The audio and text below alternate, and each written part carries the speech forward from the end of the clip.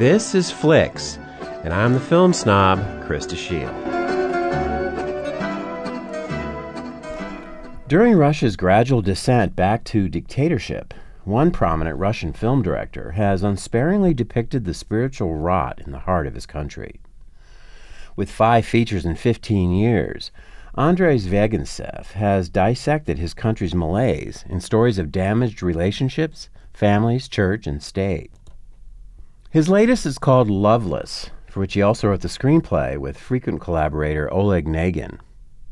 Loveless presents us with a couple, Boris and Zhenya, played by Alexei Rozin and Mariana Spivak, who are going through a bitter divorce. Caught in the middle is their 12-year-old son Alyosha, whom we discover was born without being wanted by either parent. Zhenya even reveals at one point that she had wanted to get an abortion. The boy eavesdrops as his selfish parents argue viciously. Zhenya, who is now seeing a wealthy businessman, proposes sending Alyosha to an orphanage. Boris is also with someone else now, a younger woman pregnant with his child, but he's paranoid about his boss, a fundamentalist Christian who fires any employee that is divorced or doesn't have a family. The boy quietly weeps in his bedroom, and the eventual crisis centers around him. It's easy to condemn the callous disregard of these parents, but Zvyagintsev uses crisis to reveal the buried humanity of these 2 lost souls. We meet Boris's bigoted grandmother, who treats him and his wife with undisguised contempt. And in addition, he is caught up in the escalating demands of his pregnant girlfriend. Zhenya is absorbed in social media, constantly on her cell phone, regarding her actual world with irritation and impatience. The story expands to include the immediate social environment, including the police and a neighborhood organization. And we see that the remoteness and alienation of the main characters are not unique, but a feature of Russian society. As always in a Zvyagintsev film, the physical landscape reflects the characters' inner desolation.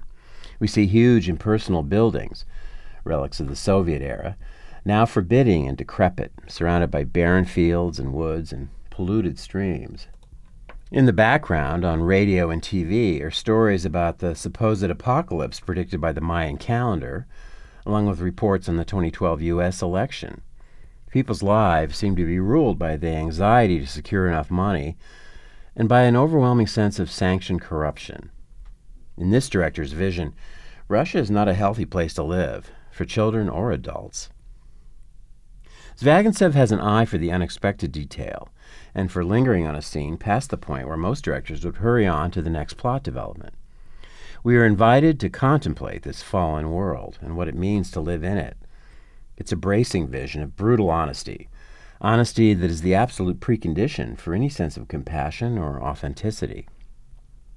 I saw it in a movie theater a few months ago, but as happens too often with foreign films, it was gone too soon for me to review on the show. Now it's finally available on DVD. Loveless is a stark reminder of the price we pay when we neglect the love which is life's meaning.